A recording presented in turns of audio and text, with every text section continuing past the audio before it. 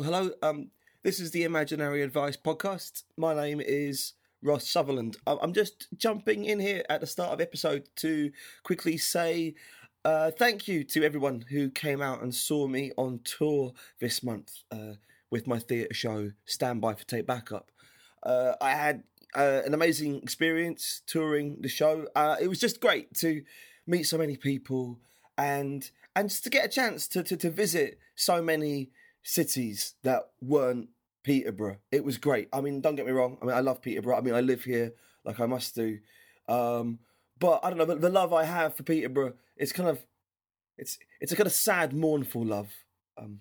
Bit like the film Ghost with Patrick Swayze. So the tour is now over, just with two exceptions. I'm going to be in Toronto at the Hot Docs Documentary Festival next week. There I'm going to be screening the film-only version of Stand By for Take Backup. It's kind of, the film adaptation of the theatre show. It's the world premiere of the film, and it's screening on Friday the 24th and Saturday the 25th of April, and then again on Sunday the 3rd of May. I'm going to be there for Q&A sessions for the first two screenings. So, if you live in Toronto and you fancy it, please come down and see the film. I made it in collaboration with the British filmmaker Charlie Lyne, whose debut feature film essay Beyond Clueless came out at the start of this year. I'm really excited about it. It's a bloody film. I can't believe it. So anyway, I'm gonna put a link to the Hot Docs website, and it's got all the details. I'll put that all on my Tumblr, which is imaginaryadvice.tumblr.com. So that's the first exception, the film version playing in Toronto.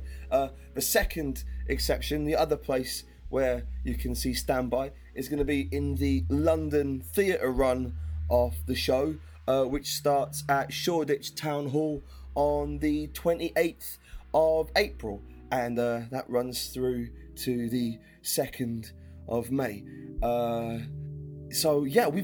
We've now only got about 10% of tickets left for the entire run. So if you're interested, then I recommend getting a ticket now.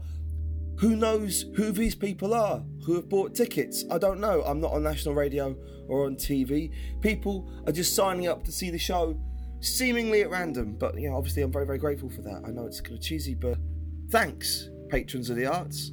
I have no idea who the fuck you people are or how you can divide up your free time so recklessly, but I owe you one. Okay, that's it. No more self-congratulatory plugging. This week's episode is a new thing that I wrote for some musician friends of mine. The band Summer Camp. Summer Camp have got a brand new album. It's out now on Moshi Moshi Records. It's called Bad Love, and it's amazing, and I wholeheartedly recommend that you buy it. I'm going to play the title track at the end of the episode. Along with the album, the band have produced a zine that's full of kind of comics and stories, which have all kind of inspired by the album. And what I'm going to kind of do for you today, this was my response. I always feel like there's something really cinematic about Summer Camp, like the way that they make music, and in particular this album. It feels like the soundtrack to an imaginary film, or maybe an imaginary city. So I've kind of tried to sort of set my story in that same city. I hope you like it. This is Imaginary Advice. Thanks for listening.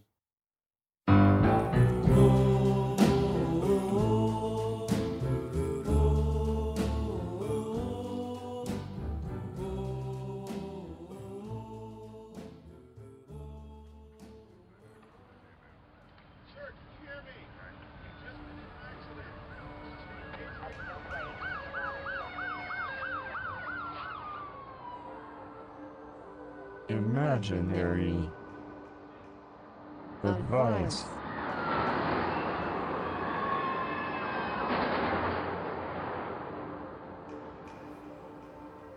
They found Mona at the north end of the beach.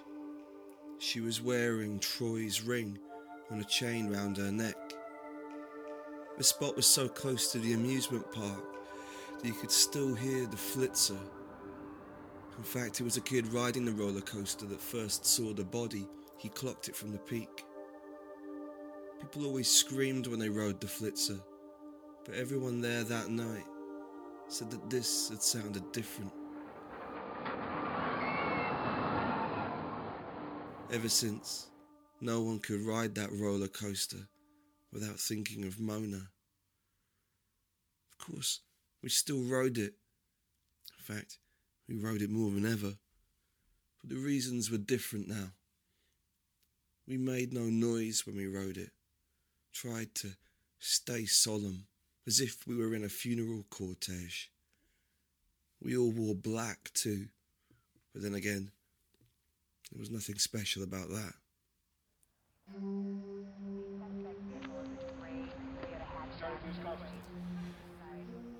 They found Tyler in his car at the bottom of Gunderson's Point. It was the night before the Battle of the Bands. They found a fresh pack of cigarettes too, but everyone knew that Tyler never smoked on a week he had to sing. There was a blue corsage in the glove box, and he was still wearing sunglasses.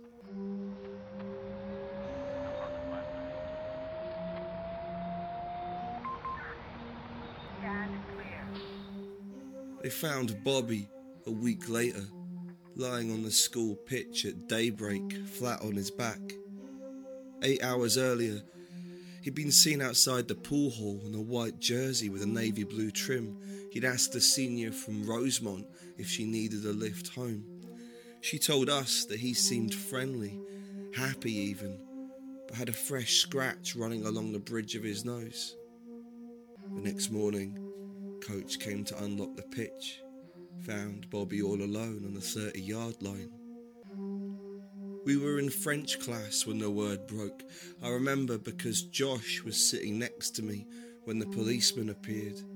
Josh was Bobby's younger brother, not to be confused with Joey, who was Randy's older brother, or Jimmy, who was Joey's running partner, or Jackie from the Model UN, although they do all look alike, square heads. Me and Josh used to do this handshake that took 2 minutes to complete. We spent most of our first year designing it. After Josh's brother died, he just couldn't do it anymore. His moves got all jumbled up. My high fives kept slapping him across the face. He told me to keep my distance for a while. The school held a vigil for Bobby, but seeing as we'd missed the first 2 vigils, it would have been weird to go to Bobby's. It would suggest that we cared about Bobby more than the other 2. So we stayed away. Josh left town shortly after. I seem to be the only one that remembers him now.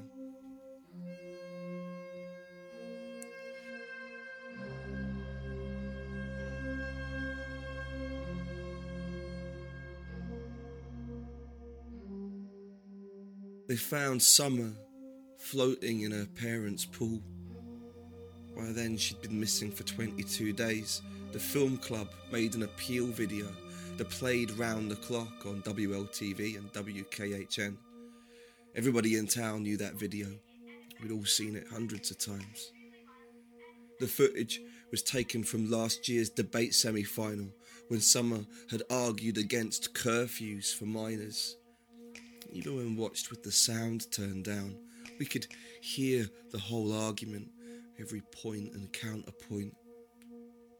When Summer finally reappeared in the swimming pool that night, it was as if a movie star had returned to our town. We knew that face better than we knew our own.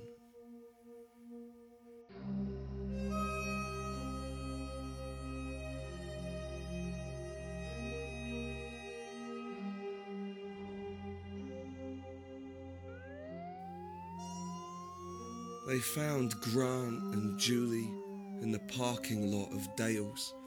It was midday and the sun was bouncing off the windscreens.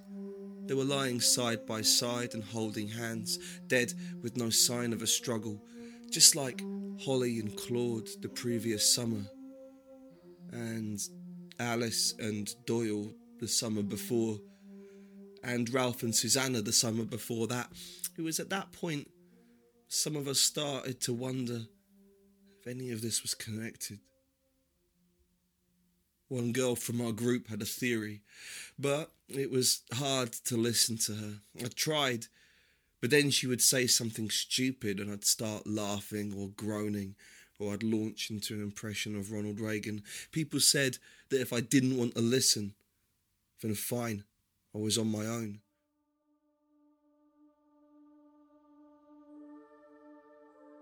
I was angry and I left. Little Anthony was playing on the radio.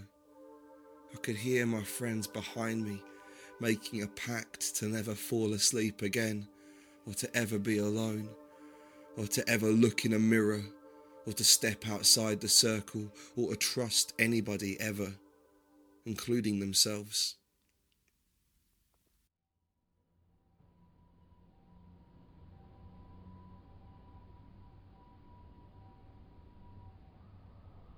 They found Bennett, Joan, Suki, George, Kim L, Kim C, and Tony in the basement of the mall. I was alone in the street when they finally brought them out.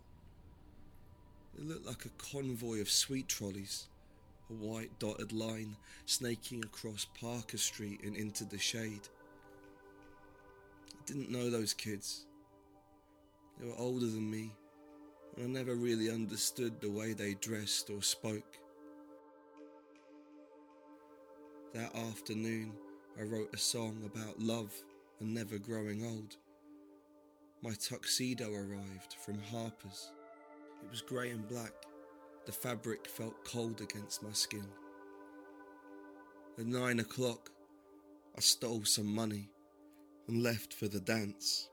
I had no date, but neither did anyone. Outside, leaves were falling from the trees. The theme of the dance was the stars.